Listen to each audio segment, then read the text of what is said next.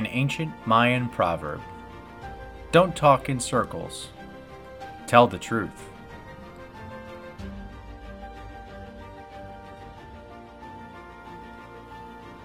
Hello, welcome back. This is the Past for Plebs, episode number 7. As always, I'm your host, Sean. As you know, we've been exploring ancient Mesoamerica together for the past few weeks, and we are not stopping just yet. Last week, we explored the ancient city of Teotihuacan in Mexico, and the week before that, we talked about the ancient Olmec civilization. This week, we're traveling to a new area in Mexico in order to discuss the ancient Maya civilization. There's a lot to cover when talking about the Maya, which is why I've had to actually dedicate 2 episodes to this. Without further delay, let's uncover the ancient past of this impressive civilization. Alright, so let's begin with some background information about the Maya. Remember, when I study a topic, I like to go over the big questions first, and I usually like to start with the when and the where. The Maya are located where? In the Yucatan Peninsula in the modern nation of Mexico. This is probably the most iconic group in all of Mexico. Probably the Maya and the Aztecs, those two kind of take the claim to fame there. But also, the Yucatan Peninsula is probably most known by Americans because if you go to Mexico on vacation, you're most likely going there. The tropical beaches, Cancun is there. They have the nice Mayan ruins, the jungle. So this is like what you picture, like a very Caribbean type setting, very tropical. Yeah, just beautiful. Absolutely beautiful. Now, I do need to pause here, though, because we got to clear some things up about the Maya. While we're talking about the ancient civilization, it is still important to remember that the Maya people are still living there in Mexico today. It's not like they disappeared. In fact, that's true about most Native American groups in Mesoamerica.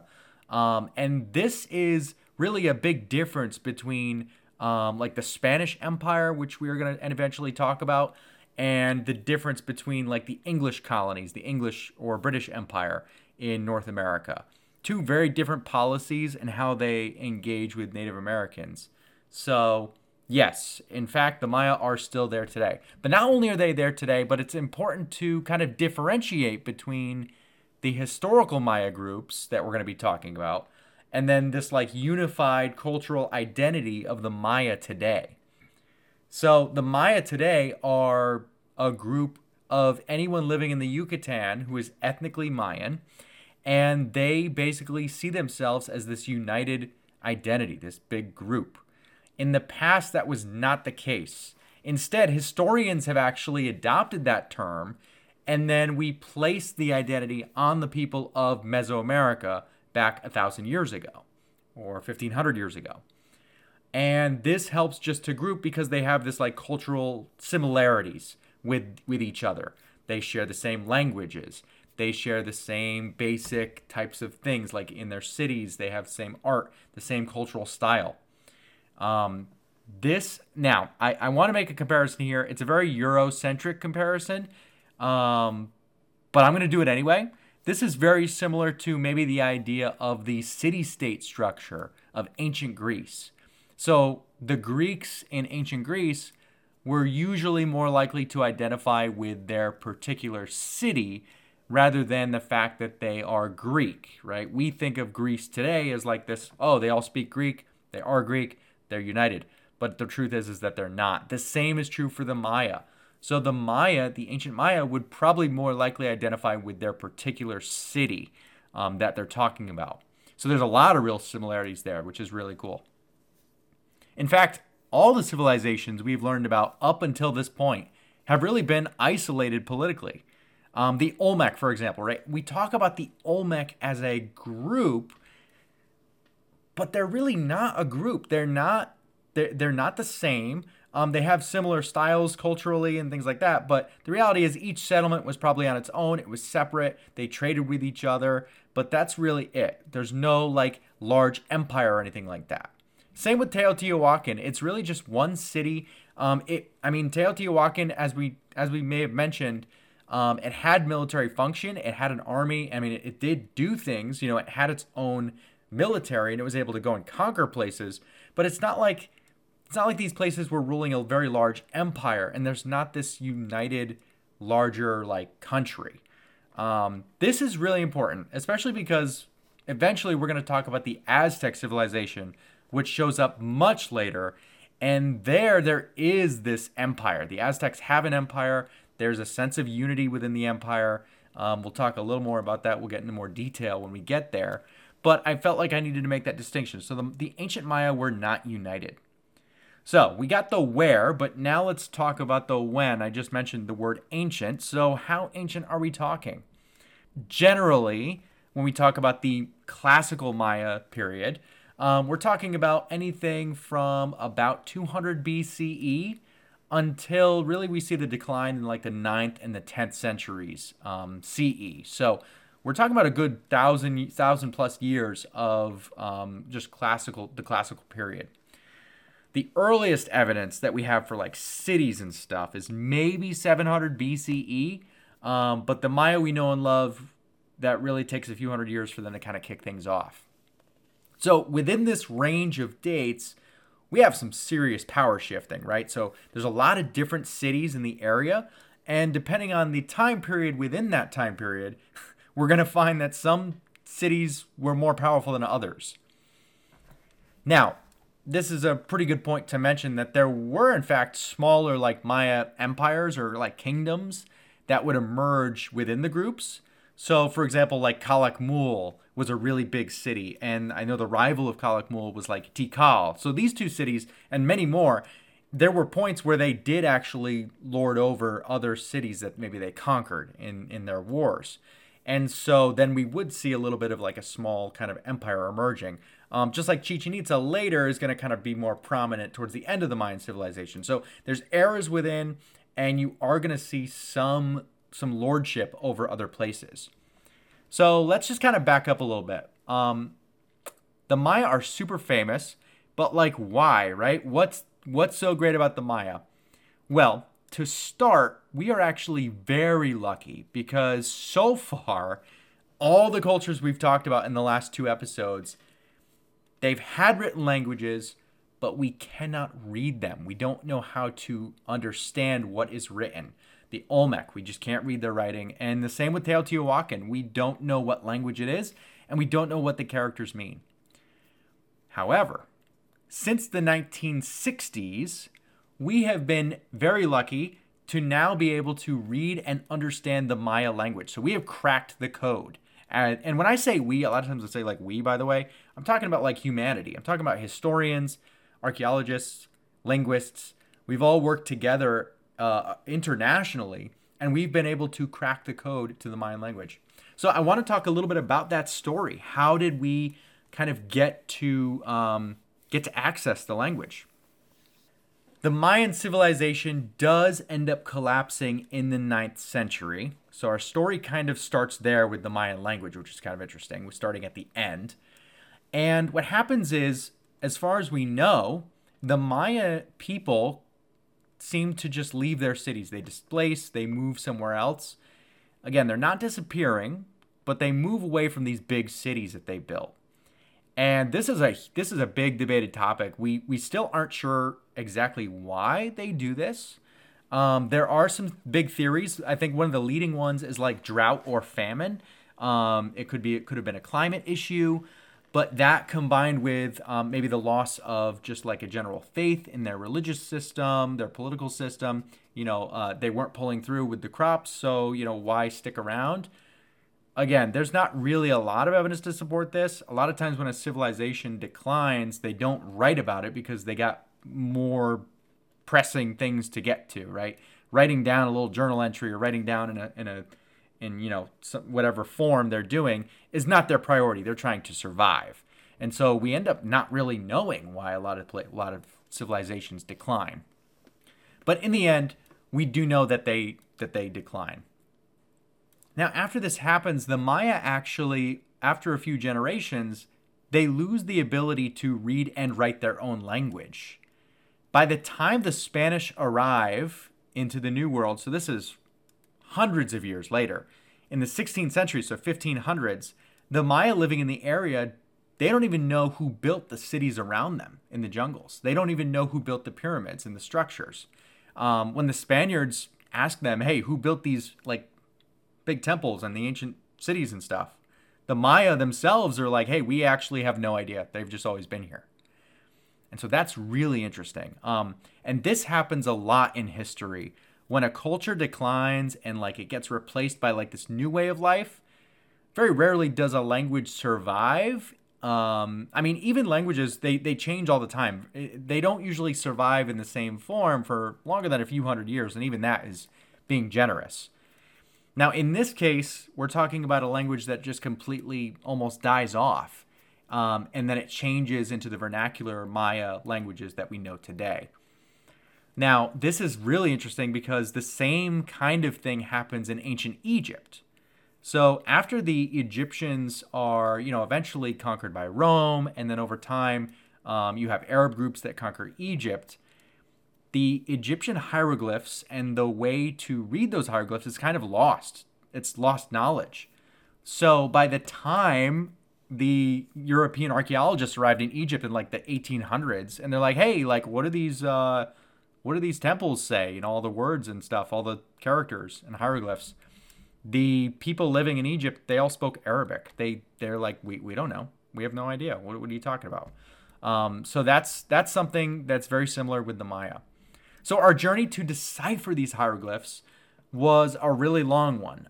The Spanish are the first that show up, and they're like, all right, well, there's all these writing things on here. There's all these like images. Is this a language? Because obviously the Spaniards are speaking Spanish, and so they're trying to make sense of this. So they talk with the Maya that live there, and they try and figure out the language. During the colonization of Mesoamerica, we have to keep in mind that there's a lot of different types of people that traveled to the New World from Europe. I mean, you have the conquistadors, who are probably the most famous, or infamous, I should say. So they're busy conquering and fighting wars. But you also have Catholic missionaries who are kind of waging a spiritual war, right? They're going to convert the people. And one of the ways to do that is to spread the religion in the language of the group that you're dealing with. So actually what's really interesting is Christian missionaries it becomes common for them to actually write down for the first time the local languages in a more Latin script, so that they could then understand it. And then in many cases they would, much later groups, they would actually write it maybe like a Bible in the language of the local group. It's kind of a double-edged sword here. We got to thank him for writing it down, but he's also kind of destroying a lot of Mayan art and literature. He probably destroys more than he saves, so it's kind of like, all right, that sucks. But he does end up writing down the Mayan language the best he can, or at least the best that he does, which is not actually that great. So his name is Diego de Landa. And so he's in the Yucatan. He is a priest, a Catholic priest. And he basically talks with the Maya and he tries to record it down. So he draws the hieroglyphs and then he writes the word next to it, like how you would pronounce it. The problem is that most of what he wrote down was just 100% wrong. Like the meanings don't match up. It doesn't make sense. Most of the sounds barely make sense. But he did. One of the things that we're very lucky is that he was able to save the sounds of some of the characters of the Mayan language. If I haven't mentioned before already, I really wish I had a visual episode here, but the Mayan language is hieroglyphs. It's hieroglyphic, so it's symbols. It's artwork, right? So it's tricky. I mean, and that's where that comparison to Egyptian hieroglyphs is, right? I think we've all seen Egyptian hieroglyphs in our mind, so that's kind of like, it's very similar. Mostly written in stone or carved in stone, and so that's really what we're dealing with. Now, this is extremely helpful. So Diego recorded the sounds in his books, and later archaeologists were able to then take this as a starting point, because they were able to look at the Spanish sounds, the way the Maya would sound the language, and then they were able to kind of piece together and kind of reverse engineer what the language actually is. And this takes a long time. And we're talking almost 100, 200 years of back-to-back work and building off of other scholarship in order to try and translate this language. Eventually, by the 1960s, we've done it. A Russian linguist by the name of Yuri Kanarazov, I believe. My Russian is pretty terrible, so hopefully, I didn't butcher that too much. But Yuri, he's the guy who cracks the code. For the first time in 1,000 years, we're talking the 60s, we are finally able to read the writings left behind by the Mayan kings. And this is really interesting because, me growing up as a kid, I learned about the Maya in school. Just a little bit, the basics, kind of what I'm doing here, just the basics of who the Maya were. And I did not realize that was brand new stuff. I mean, I went to middle school in the early 2000s. So that was 30 years before we were cracking the code. So all the Maya information that is now being taught in public school is thanks to these historians and these linguists who were able to crack the code. And now we have so much information. And let me tell you, boy, did the Maya have some stories to tell. Now, most of the information we have comes from Maya stelae. Stelae are these giant monolithic stones. And when I say monolithic, I really just mean this one big stone that is carved. And it usually has artwork carved into them. Some of them are actually just carved figures with symbols on them. But we're talking there are hundreds of these located in several different cities across the Yucatan. So another very interesting thing is the location of these cities. Many Mayan settlements are hidden well within the jungles. And if you do ever get the chance to travel to see these places, you're going to see that they are covered with giant trees, other vegetation. The jungles are really reclaiming a lot of these places. Thankfully, Mexico has been doing a really great job, and archaeologists are preserving these sites, which is nice. But most of the Maya culture, the things that we see are continuations from the earlier civilizations. To the hieroglyphic writing styles. The Maya have that same type of style as maybe the Olmec before them. Of course, the language is different. It's not like now that we can read Maya, we can also read Olmec. It's different enough to where it doesn't translate well. And so there's influence there, but it's not the same. We also mentioned, obviously, the pyramids, right? We know about those two giant pyramids at Teotihuacan, which we talked about in last episode, the Pyramid of the Sun and the Moon. We find many pyramids in all different Maya cities. There are some differences between these pyramids. The big thing is, the large thing is the two at Teotihuacan are massive. When compared to the Maya ones, they are much smaller. There is the famous one at Chichen Itza, and that is probably the most well-known pyramid, but there are many others, and some of them are smaller, some of them are much more narrow and more steep, so they're angled at a much more steep angle. Those are the big differences when we talk about pyramids of the Maya. There's a lot more that we still have to go into, and we've really only just scratched the surface. And so, next week, tune back in for the second half of this podcast episode, because we're going to uncover more exciting history about the Mesoamerican culture. Don't forget to give us a like and subscribe for future podcasts. As always, I'm your host, Sean, and remember, it's okay to be stuck in the past.